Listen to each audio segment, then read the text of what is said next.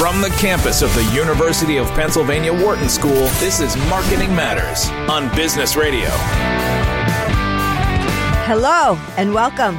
You're listening to Marketing Matters here on Business Radio, Sirius XM 132. I'm Barbara Kahn, the Patty and J.H. Baker Professor of Marketing, and I'm hosting live from New York City today. But I'm joined by my co-host, Americus Reed, the Whitney M. Young Jr. Professor of Marketing and the Brand Identity Theorist, who is in our normal studio in Philadelphia. Hello, Americus. Are you holding down the fort in Philly? You know, I'm trying to hold down the fort in Philly in your absence, Barbara, but I'm excited for you because you're going to the U.S. Open. You're doing all kinds of cool stuff there. You're on a non-sabbatical, and you're on sabbatical and working hard as you always do. And so super excited. We can't wait to get you back here in the Philadelphia studios, though. Very cool. Yeah, it's really fun to be in New York. Beautiful city. Big Not Apple. as nice as Philly, of course, but pretty exciting to be in New York. That's right. Well, we call Philly New York Light. Is that Yes, a fair exactly. characterization? Okay, so yeah, Philly's New York easy. Yeah, there you go. I like it. Exactly. Very cool. But we have a great show today. We have Peter Adams, who's the senior reporter of Marketing Dive, and like usual, Peter's been writing some very cool marketing stories. Peter, welcome to the show. Thank you so much for having me on. So we'd like to start right away because we haven't had you on for a while and you've been really busy writing some very cool stories. Yes. Let's start right away with some of your stories you've written about. Like the first one I'm looking at has to do with Dove soap, Dove deodorant, and they are embracing armpit confidence. Oh, dear. Can you explain to Wait a us minute. exactly Hold on. Hold on. Wait a minute, Barbara. I got to make sure I've heard this correctly. Did you say armpit confidence? Absolutely. Wow. Apparently women have been embarrassed about their armpits, but Dove, which is always interested in making women feel good about themselves and their bodies, have taken on the armpit. Is that right? That's right. And that we are completely coming out against armpit shaming. Okay? It's not we're not going to have that. Peter, what's going on with this story? It's good to know, you're taking the bold stance against armpit shaming. But a campaign I'm sure will be very relatable to a lot of people. Barbara, I know you said you're in New York right now. It's currently like 100 degrees outside. Mm-hmm. And a campaign that's all about women feeling very self-conscious about their armpits. The brand last year conducted some research that found that many women believe there is a sort of airbrushed beauty standard when it comes to armpits. It has to be smooth. It has to be even toned. Wow. Can't have any hair. These are first world problems, man. But go ahead, please. And so Dove is running a bunch of ads. Interesting. And a couple of activations around New York Fashion Week that are just saying, hey, don't worry about it. Embrace it. Make it part of your personality. Wow. And so these ads running on subways in New York just show women in subway cars showing off their underarms. Wow. But yes, as Barbara said, part of Dove's long-standing positioning around this real beauty concept. Gotcha. So I want to sorry, Barbara, can I just ask this question before you jump in? So is the idea that here eau de natural. So here's the armpit hair, and then is the idea, Barbara, that we have a product for you can shampoo it and make it like really silky? And like braid it. How does Dove solve the problem? I mean, is it just is it purely one of these sort of social image issues that we're raising awareness, or what, Barbara? What's going on here? Well, Peter, you weigh in, but my sense is they have this long history, and most of the time it's been a hit. Sometimes it's a miss. They once did these shampoo bottles in the shape of women's bodies. Right. And that was a terrible miss. Yes. But except for that, they've typically taken on things that have made women self-conscious and told them it's okay, don't worry about it. And they've gotten a lot of positive reinforcement for that. It's really built the brand. Now, it's possible this is taking it too far. I don't know. Well, what's your gut, Barbara? I mean, how did that first land on you? Just your first initial kind of knee-jerk reaction? It is kind of interesting because I love what Dove has done in the past. They really have tried to make people women in particular, feel comfortable with their bodies. But I'm not sure about this one. It does kind of hit me in a funny way. It might, I don't know. Peter, did you, when you were talking to them or reporting about it, did you hear any reaction to this campaign? I imagine it's definitely something that's intended to be a bit of a conversation starter. The idea of versus something they've done before, like just general body positivity, or embracing different hairstyles or more diverse models. There's an argument to be made that your armpits are just kind of something that no one is, man or woman, super comfortable with, especially in hot weather. Oh dear. I do think it's a little bit more of a stretch potentially. That said, deodorant is one of their big products, and they're timing this to New York Fashion Week. And one of the sort of clever aspects of it is they've set up this thing they're calling a pit stop, where if you're in town, you can go to a station they have, pick up some deodorant, pick up a subway card. And again, it's start of New York Fashion Week, so they're expecting more foot traffic. And also, people might just be in need of deodorant because it's 100 degrees here. So now, Peter, would they, as part of this activation, would they potentially have like a part of the runway, some sort of fashion show where they would, showcase this sort of, eau de naturel, and it, is it just the pit stop idea? I'm trying to get a sense of like how, because I don't think this, I don't know. To your point, Barbara, this is not landing on me for some reason. I'm not even sure why. Well, I mean, they are giving away free things as supplies last. They'll give away free deodorant and things like that. And when we even relating way back to a real miss, which was Bud Light, there's a lot of pressure on brands now to make themselves relevant. To stand outside of the clutter. And I do think they're moving a little bit more risque here to get attention. I do. It feels more provocative, to your point, Barbara. Go ahead. Yeah. Yeah, so that's kind of the idea. How does Dove get the attention? Everybody's in New York. You might remember way back when Warby Parker got their big start during like a fashion week in New York by doing something that popped during New York Fashion Week and got a lot of attention. So what did they do? What did they do, Barbara? Foot warts? No, not that risque. No? Okay, not that risque. They used the New York Public Library with big blue books, and that was like that was the beginning of the Warby branding. Interesting. And so there's a lot of media in town for New York Fashion Week, and if they can do something that gets attention and is in good taste, or just on this side of good taste, or however you're going to say it, it could be a real hit. Interesting. For, a pretty pedestrian product like deodorant. Right, that's a good point. Yeah.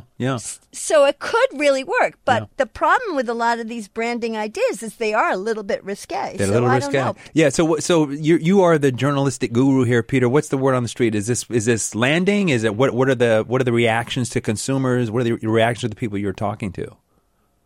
So a lot of the New York Fashion Week stuff doesn't kick off in earnest until tomorrow. Gotcha. So the public reaction not super clear. But I would imagine they're definitely angling for a little bit of controversy. Yeah.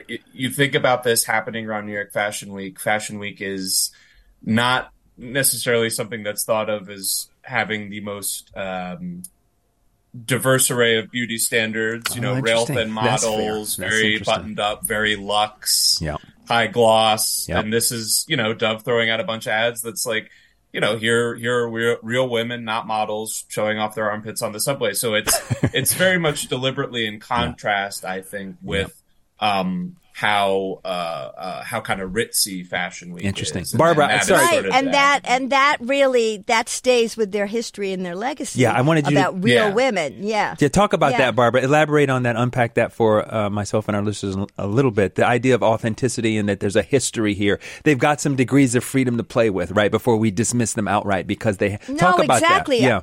I think what Peter said is really the point because, how relevant is Fashion Week to the rest of the world? Not really, because I can't afford that fashion. I'm not thin enough to make it look good enough, and things like that. Yes. And so what could be more authentic and real than it's hot in New York and I'm sweating. There you go. That's funny. That's pretty. Yeah, so it could work and it could get just enough attention. And, it's interesting. Peter mentioned that Fashion Week starts tomorrow. Because that is actually what Warby Parker did way back when, was they released their New York Public thing that they did to get awareness when they first started, the day before Fashion Week started, because a lot of media were in town with nothing to do, or nothing to write about before Fashion Week started. Got it. And so here was a story to write about, and that it worked smart. really well for them. I'm not saying it's going to do the same thing for Dove, but it is an interesting strategy where you're looking for the combination of media needs something to write about.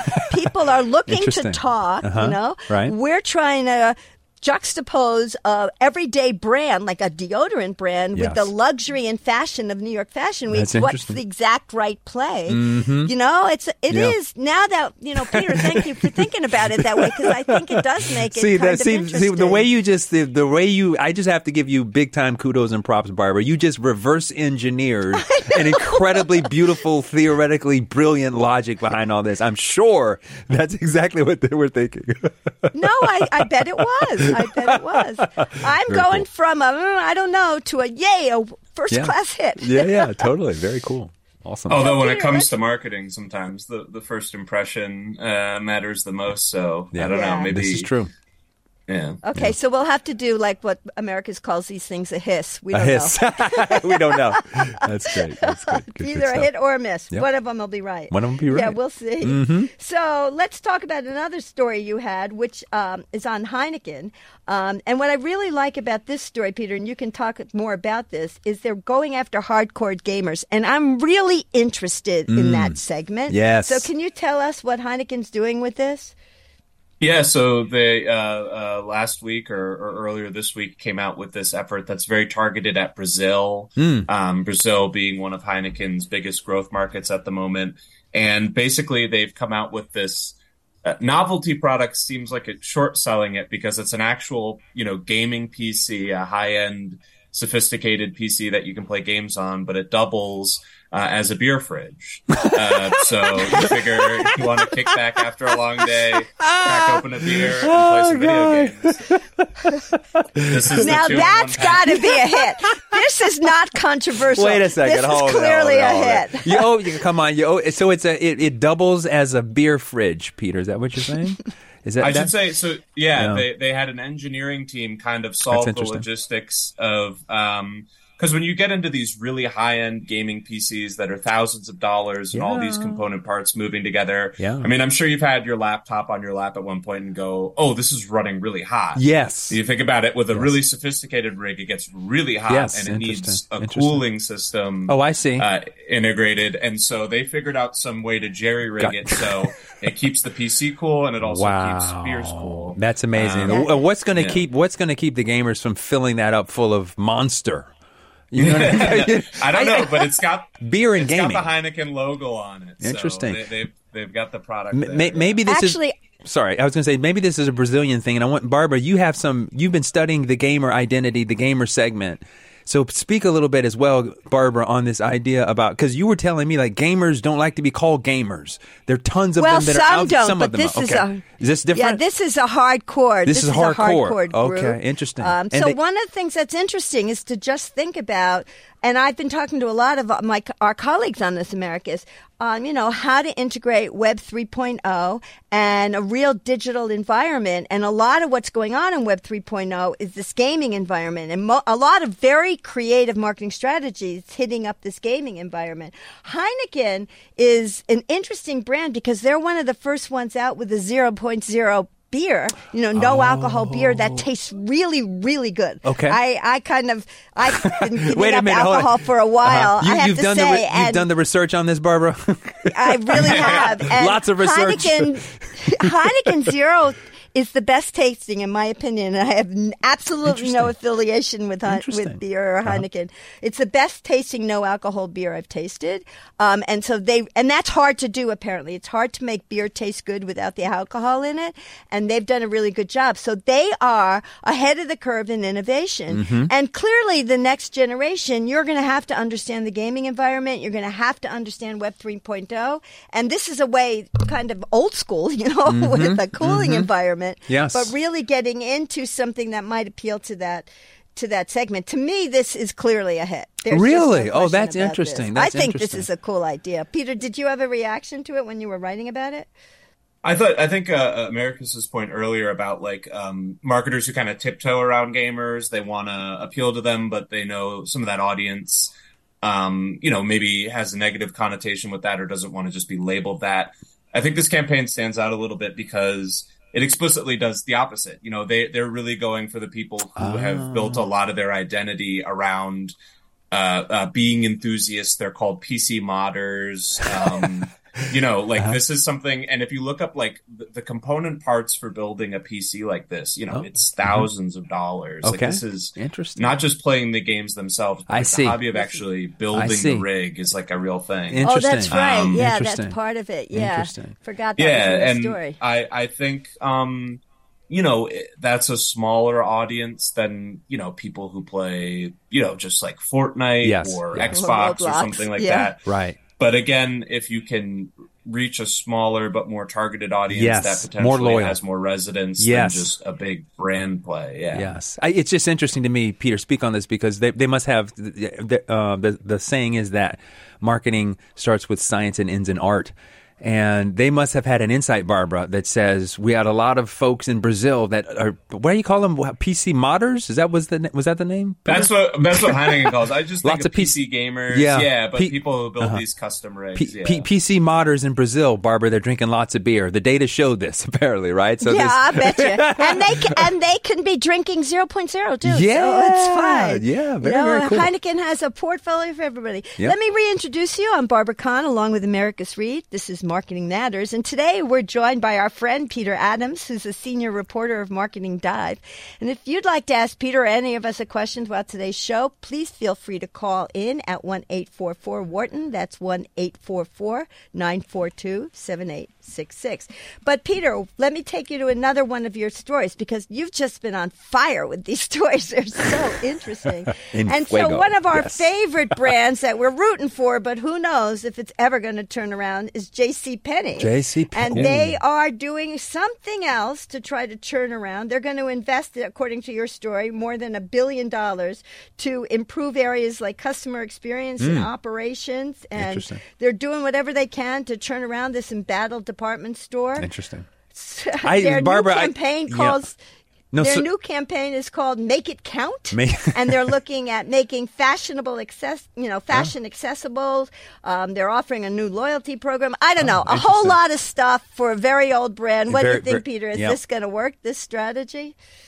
It's very tough to tell. I mean, Barbara, I know both of you, have some deep retail background, and JCPenney is one of those brands that has struggled multiple times to reinvent itself, and this is just the latest bid at reinvention, and it comes at a time when the face of retail has changed pretty dramatically with the pandemic and just the rise of e-commerce, et cetera.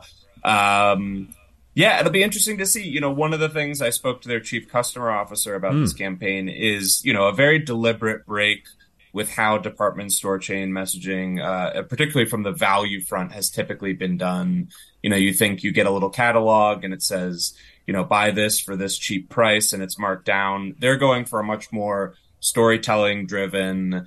They've got these new ads out that attempt to show, families, friends, these sort of messier, more authentic moments while also showcasing the kind of apparel lineup they have and being a little more fashion forward. Interesting. But it's tough. It's tough. It's tough to tell whether this will be the needed turnaround, but they're certainly putting a lot of money behind this, along with the larger $1 billion reinvestment plan over the next several years. Yeah, it's just kind of surprising to me because a lot of people are pulling away from spending a lot of money on this, and yet here JCPenney's still trying to make it count, which is what their campaign is. By the way, name. Yeah, exactly.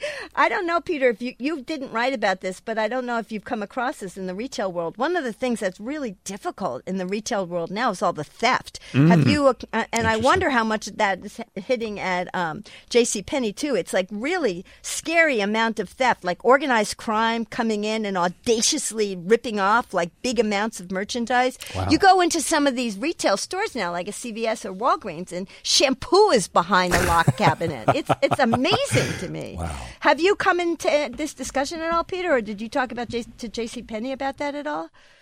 It didn't come up. I do know that their retail strategy kind of differs from what others are doing, and I don't know the likelihood that that makes them more of a target or not. But I know rivals like Kohl's or Macy's have sort of switched up their approach to the store format. Some of them are pulling back a little bit on malls, but JCPenney is kind of sticking to its guns in that respect. And I don't know if that would affect what you're sort of talking about, Barbara, in terms of making it more of a target for these sort of, hit and run, go and grab stuff, run out. Yeah. But I know that's something all big retail chains are kind of contending with right now. And anecdotally, I went to a Duane Reade today, and I had to ring the buzzer to get help 3 times because everything was locked up behind the case. Wow. That's absolutely incredible. Let me get your, here's a hypothesis, Barbara, Peter. What do you think about this hypothesis? Just change the name and start over. No, seriously. I mean, because when you said JCPenney, Barbara, when you introduced that, I was like, they're still in business.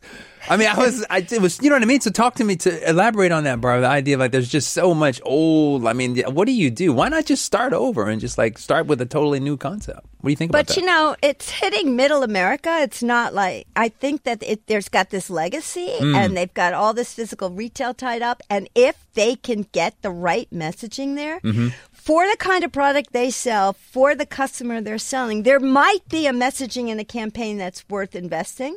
But they have, to your point, been at it for a really long time, and it's just not clear this is going to make it work. I mean, that's what I think. I think it's worth the effort, but it's a long haul. I don't think restarting is going to be any better, though. Yeah, okay, gotcha. What do you think, Peter? Yeah, it's a really difficult balance to strike. I think America's point about, I didn't know they were still in business, is a common narrative with a lot of these small brands at the moment. And I asked JCPenney about this, how do you balance putting a new foot forward while preserving something that's familiar? I think if you can do it right, you tap into the heyday of department store shopping when it was, an enjoyable, a tactile experience. A lot of their ads are focused on this idea of hardworking families. Oh, interesting. Like Barbara said, middle America, working class people, they really want to appeal to them. And there's a real convenience, having everything in one place, going shopping. And they used to have, and like what Peter was saying, value pricing and things like that. Yep. It's not sexy. It's no armpit story. But it is, it does meet a need sometimes. Yeah, so that could make sense. Yeah. Yeah. Well, anyway, Peter, it's always great talking with you, your new stories. And just out of curiosity, we have 1 minute left. How do you pick these stories? I'm curious. Yeah, right, exactly. How do you go after and decide what to write about? Yeah, great question. In terms of something like the JCPenney thing, they pitched us on, this bigger reinvestment plan was being announced. It was one of the biggest pieces of news that dropped before the Labor Day weekend. And so I just kind of hopped on the line with their chief customer officer, Katie Mullen, and we kind of talked it through. But other than that, I'm kind of looking for stuff that, like the Dove campaign is a good example. What is trying to tap into these broader cultural discussions? Specifically, I write a lot about the packaged goods space, companies like Unilever, Pepsi, et cetera. But that's sort of what I'm keeping an eye on, is that type of marketing that's trying to, say something that goes beyond, just the ad itself, or is positioned around a big event or that type of thing. Got it. Well, Peter, thank you so much for joining us today. And where can our listeners go to keep up with you? What's your Twitter handle? Or no, X? My X handle, yeah. What's your X handle? Yeah, right. I post on there relatively sparingly right now, but it's at Patch Adams 03. You can also follow me on LinkedIn. And then the website is marketingdive.com, dive like a diving board. Thank you very so much for being here. We'd like to thank our producers, Dion Simpkins and Dana Cash. We're here every Wednesday from 5 to 6 p.m. Eastern Time. We replay our show several times throughout the week. And you can follow us on Twitter at SXM Marketing, or you can follow Business Radio at SXM Business for information about all our programming. We'll be back next week. Until then, this has been Marketing Matters. I'm Barbara Kahn, here with America's Read, Business Radio, Sirius XM 132.